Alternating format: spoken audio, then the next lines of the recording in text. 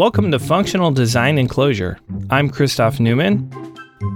And I am Nate Jones. We're here to help you use Clojure and functional programming to make your everyday life as a developer less frustrating and more fulfilling.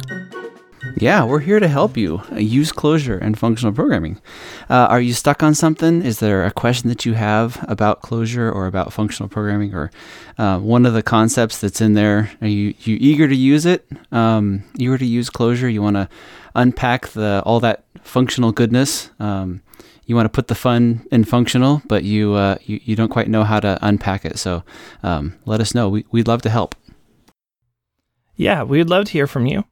Send us a tweet at Clojure Design. Send us an email at feedback@clojuredesign.club, or go hop in our Clojurian Slack channel, which is Clojure Design Podcast, where you can enjoy a somewhat more real-time conversation. Yes. Well, this week we return to reducers, reducing functions. We're in a little series here where we're talking about reduce and its progeny. It's the things that it has cascaded throughout the language. And so the first episode we talked about reducing functions, and last week we talked about the sequence abstraction. And yes. now we want to move on to the next level. We want to achieve the next level of enlightenment. We want to. Right. I think we left them in the grocery store, if I remember, in our functional romantic comedy, our functional rom-com, with the sequence abstraction, over by the fresh produce, and the reducing functions, I don't know, by the dry goods. Exactly. And so how do they come together? Well, so that's one of the challenges is reduce has a really tight coupling to the sequence abstraction, right? Because when you're iterating over a sequence and you need to get the next thing out of, like, how do you get the next thing, right? So maybe the reduce function like your reducing function doesn't have to know how to get the next thing. The next thing just shows up as an argument. But then your reducing function, what does it do with it? It combines it in, right? And it returns a product. But like, what if you're doing a map, right? Your product is a list. Well, how do you build up that list? Well, you have to build up that list by calling a sequence function like conj, right? Or cons or something like that. And so your reducing function gets married to the representation of the result. So we have coupling, we have marriage. This is definitely a romantic comedy, or is this like the anti-comedy? Because they're gonna come together and get married, and then we're gonna rip them apart. Well, I think what kind of gets us into what we want to talk about today is if we go back to the metaphor of the grocery store, and reducing functions and the sequence abstraction come together, and they've got 100 things in their grocery basket, and they want to check out. And so if they go to check out, they have to check out one at a time. They have to go through all 100 of those things one at a time. But wouldn't it be great if they could just take those and split it into, like, I don't know, 5 different baskets and do 20 at a time? Then you can get your checkout done much faster.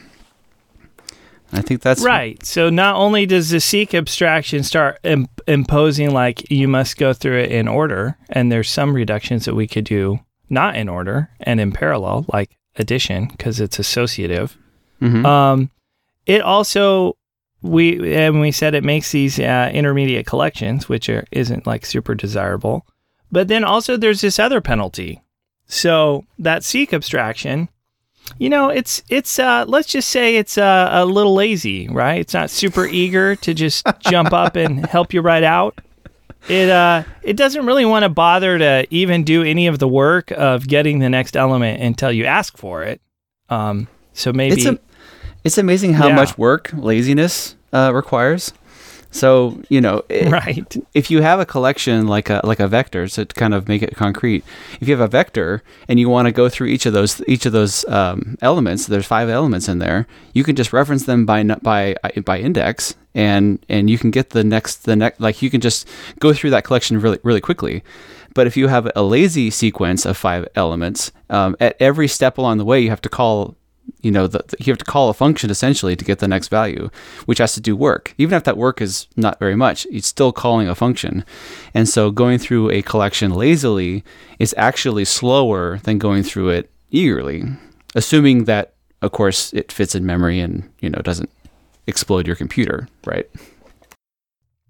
Right. And because the way like lazy actually gets done is it returns when you have a lazy sequence, right? You have the next element like in your hand, like the current element really, like in your hand. But then when you want to get the rest of the sequence, you call a function that will then return you a reference to the next thing in the sequence, And so you're always returning a function as and here's how you get the rest. That way that's how it defers the work, right? Sometimes people refer to this kind of as a thunk. You return a thunk, which is just a function with no args. It's going to give you the thing that you really want. So you can delay the work, or you can defer the work to the future. And so that means that function has to get allocated and created and returned and then called. And so, like you're saying, Nate, when you have an array where all those things are just all sitting there, laid out, an array is behind the scenes in a vector. It's just right there.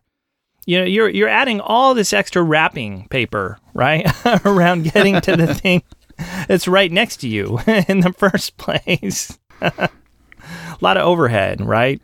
Right. And the other issue with doing transformations in multiple steps, I think you mentioned it before, is the idea that it introduces intermediate collections. So if you want to take a collection and filter it 2 different ways, then map it 2 different ways, you actually end up with 5 intermediate collections. I mean, they're all lazy, so it's actually 5 intermediate lazy functions that are all waiting there for the next value to go through. And so, but it can't just that transformation, the 4 steps of that transformation can't all happen at once, because each of those functions needs to take a seek and give a seek. It would be right. it'd be great if you could take all those transformations and bundle them into one function, and just pass that function to reduce or that function to map, and then you get all of your work done without the intermediate collection and the associated memory use.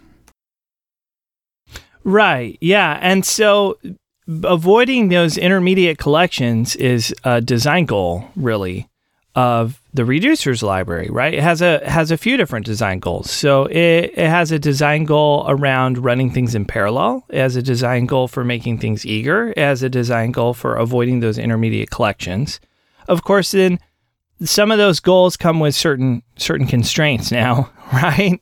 Like, certain things can't be reduced in parallel, so you shouldn't do those kinds of reductions because they're not associative. Like subtraction is a great example of something that doesn't work out as well.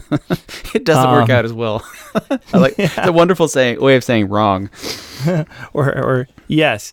And so, but things that are associative, you can reduce in parallel, right? So you like if you do 1 + 2 + 3, it doesn't matter if you do 1 + 2 and then add 3, or if you do 1 and then add the 2 and 3, etc. So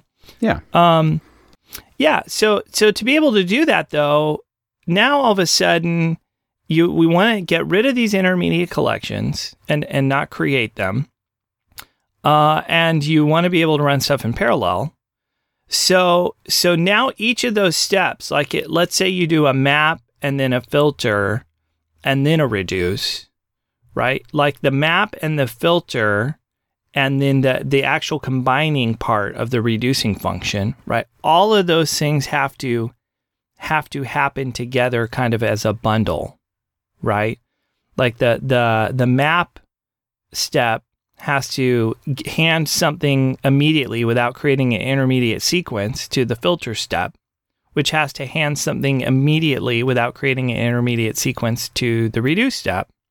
so that you can avoid the intermediate sequence, right? Exactly. And in order to do that, you have to compose those steps together, right? You have to build up a reducing function, which is made up of those three reducing function parts. Right. It's moving from talking about transforming the sequence to transforming the reducing function itself. So you want to have something that you can take a reducing function and add to that reducing function and return a reducing function. So it's kind of a lot more like middleware in Ring or something else, where you're not actually doing the work. You're just adding another layer of instruction to it. Does that make sense? Oh, so yeah. So then let's take a quick segue back to the first episode in the series. So reducing functions. So reducing functions are the backbone. So if you haven't listened to the first episode, so 2 episodes ago, if you haven't listened to that, go listen to that first. But the key insight is all of these things, a map can be represented, a map operation, like doing a map over a sequence, right, can be represented as a reducing function, right? And so it's a reducing function that takes an element and applies a function to it and then conjugates it onto a resulting list, right? So in your reducing function, we like to talk about the accumulator, or sometimes we talk about like the result, so that accumulator value is the output sequence, right? And then the reducing function goes through each element in the input sequence. And so yeah, that map thing, it has to run that function and then conjugate onto the output sequence, right? So that's how you'd represent map as a reducing function. But the problem, of course, is this version of map as a reducing function is very tightly coupled to knowing how to conj elements onto the result list. So these are 2 different parts, right? So the part you can go back and be convinced of in the first episode is that you can represent map and you can represent filter and these sort of things as reducing functions. And that now opens up this door for us to compose them, which is cool. But we have this problem of the output. Yeah, imagine because the mapping function you just talked about, it knows how to do the actual map. It knows how to call a function to transform the element that it's working on, but then it also has the conj embedded in it to actually fold that into the resulting collection. And in order to be able to compose reducing functions together, we basically need to make it so that instead of it knowing what function to use to put that into the resulting collection, it needs to be handed in as an argument. And so the reducing a reducer is a function that returns a function that takes a reducing function and returns a reducing function, so there's actually three levels. I don't know if that's making any sense. I think we might have to have a couple of links. There's a couple of really good blog posts that help with this, with the actual code of this, and I think we might either link to them or put a little bit of code in the notes. We will definitely link out to those. Definitely a mind bend. It helps to see it.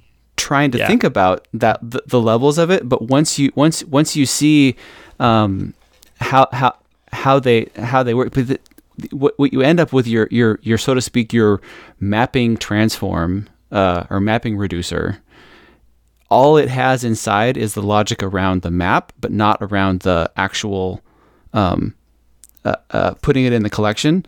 That putting it in the collection function, it actually gets handed, and so because it gets handed it, Sorry. Oh, I was just going to say, yeah. So like the key insight to kind of take the next hop is, so in this mapping, this reducing function that does mapping, right? This reducing function version of mapping. Right. When it runs it takes that function, it has a function, it runs the input through that function and it gets the output from that function, right? And then it needs to go and it needs to do something with it. So the key insight is conj is actually also a reducing function, right? So if you have a list and you have a new thing and you want to combine it into that list and end up with a list, well, that's what conj is, right? Precisely. And so conj could be handed in as a reducing function to map, right? So what you can do is if you add another layer of abstraction, so now you have a reducing function, to use an OO term, factory, right? Or a higher order function. So now what you do is you have a function, okay, that takes a reducing function as an argument. And this is going to be your output reducer, okay? And then it returns a reducing function to you, right? And now that reducing function knows how to get work done using that output reducer. And so in this case, it could be conj, right? So now we have a reducing function that knows how to conj things on it, right? Because conj is also a reducing function. But what's cool is through this trickery, you can have your earlier stages in your computation. They're also reducing functions, so they can get passed in instead.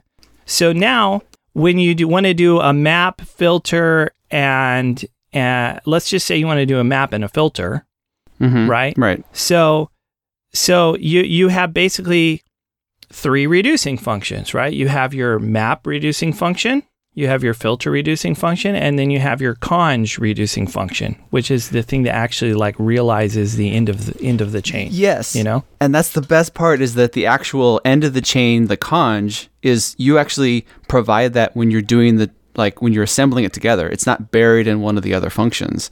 And that's the best part, because then because it's on the outside. Now you're you're composing them together as equals, as peers that then are performant, because the transformation goes through all 3 of those steps all at once without having to init the intermediate collection. Right. And so the idea is the conj function, that's kind of like the native function, if you will, or the elemental thing at the end. Okay. Well, so what you do is you have this higher order filter that has an argument that you pass conj in, and then that gives you a reducing function now that knows how to do filter and assemble using conj, right? Well, that's a reducing function, which is cool. So now you have your higher order map. Yep. Your higher order mapper, right? And it takes a reducing function. So it knows what to do with its result, right? And the higher order map, the thing that you just got, well, you pass that in there, right? Your assembled conj and filter, right? Well, you pass that in as its reducing function. And now it gives you a new reducing function back that knows how to use that other function to assemble its results, right? So you end up chaining the reducing functions such that you don't need an intermediate result, right? Because conj is a reducing function that got handed into the special filter, which made a reducing function that got handed into the special mapper, which made a reducing function that you can then call reduce on. Yeah, exactly. I don't know if that's any clearer. I think no, I think it's becoming more clear how you compose these together, but I think that gets towards another one of the design goals of the reducers, of core reducers, is that it's composing these reducing functions together. It's kind of it's kind of foreign to someone who's used to just using core, filter, core, map, all of the core functions. And so one of the design goals of the reducers framework is to make this, to be able to have the benefit of these, the eager, the no intermediate collections, the ability to parallelize, but not have not foist a new API upon everyone who uses Clojure. Right. And so if you look can just use it in such a way that you're familiar, kind of like you would use core, gives you sort of that thread syntax, right? You can thread and just put an r/ in front of everything and it feels the same, like that kind of thing, right? Yeah. And so then there's sort of that design goal, but under the hood, in order to parallelize, it has to have sort of that one grand composed reducing function that does everything at one shot in order to get work done under the hood. Right. So it has this really cool composition of reducing functions inside, but then to make it familiar and to leverage it, there's more to core reducers than just that part of it. They want, like Rich wanted to really make it so that it was accessible. Do you get a lot of performance benefits without having to learn a new API? Yeah, so it's sort of funny. I mean, I'm not Rich and I don't live in his head, but you have these goals of like making a high performance version of these sequence functions, things that can be run in parallel and eager and don't make intermediate collections. But to get there, it necessitates composing reducing functions. So you end up with this like cool, like abstraction buried deep in the guts that of composing up these reducing functions, right? It's like a means to an end. But it's not really its own API. It's sort of inside the reducers. Yeah, it's one of the steps along the way to making reducers. And so it ends up, because of that, the design goal of making it easy to use, reducers are actually pretty easy to use. Yeah, I know that comes as a surprise, but like you said, like all you have to do is literally import reducers and add r/ or reducer / in front of the functions that it supports, and you get the benefits, assuming of course that your like it'll be parallel if your transformation is associative, and actually, like, some of the parallelization doesn't work. Like parallelization won't work if you're using a list. It'll only work on vectors and maps. So there are some, like, it doesn't just magically work, but it's actually pretty accessible for some of the really cool benefits that it gets you. Yeah, so there's definitely some caveats. So the cool thing about reducers is Rich put a lot of effort to make them feel familiar, like we were saying, so you can just pick them up and use them. But when you try to just really use them, in anger, you start to feel pretty crippled, because like where are my a bunch of primitives that maybe you're used to in core aren't there, like draw, well, drop is there, but it's incomplete. Like if you actually read the blog post that Rich at the end of his first blog post, it's like, there's more work to do. We can probably add a lot more of the core functions, but if you look at reducers as it is right now, it's obvious that work did not happen. Yes, and there's a reason for that, which of course we'll get to. But for now, go to use reducers. It's nice because you can do this work in parallel. It's really neat. It feels familiar, but then you start running into these edges. Like the reduction itself, if you want to parallelize it, well, it has to be associative. Oh, if you had a seq and not a vector, well, it couldn't get parallelized, so it ended up being sequential without you realizing it, right? You kind of run into some of those when you're using reducers. But if you if your problem fits the domain and then you have the right data structures, you can get a really nice speed up of performance by using reducers instead of just by using core for these performance reasons we've been talking about. Yeah, it's actually a pretty cool framework. So then, buried deep inside in the caverns of reducers is this really nifty idea of taking reducing functions and composing them together to make larger composite reducing functions, which is pretty cool. And so Rich was thinking about this, and it came to mind when they were working on Core Async. So here they had made the reducers, and now they're working with Core Async, and you have this problem in Core Async where values come in and you want to transform and emit them, or values come in and you want to drop them. And boy, values coming through a Core Async channel, they just feel an awful lot like traversing through a sequence, right? Well, yeah, they are a sequence. They're just a sequence that's not realized all at once, and not realized in the lazy way, but not realized in the time has not progressed until the next value has arrived. But it is a sequence, and so it'd be really cool to use the same level of composition. Yeah, it would be, wouldn't it? If only there is a way that we could represent these things. If only there is a way. All right. I guess we'll just have to see next week. Stop teasing. If there's Stop a way. teasing. Yes. Because, yes, so this is where we're going to enter into the new world and finish out our series next week. So we would love for you to listen back in as we continue and finish our series all about reducing things. And things that rhyme with reducer. Yes. So, we're the producers of reducers. Right. So I think, if you have any questions about this episode or reducing functions in general, please reach out to us. Send us a tweet at Clojure Design or an email to feedback@clojuredesign.club. Or you can also hop into our Clojure Design podcast channel on the Clojurian Slack, and we'd love to talk up there too. Yes. Does this episode have you wondering about more? Would you like to see those links that we talked about? Well, go to clojuredesign.club and check out the show notes. We'll link out to good resources for you to kind of get to the bottom of this material. And you can also find all of our past episodes there too. Yep. All right. We'll be back next week with the exciting conclusion to our series. Until then, thanks for listening.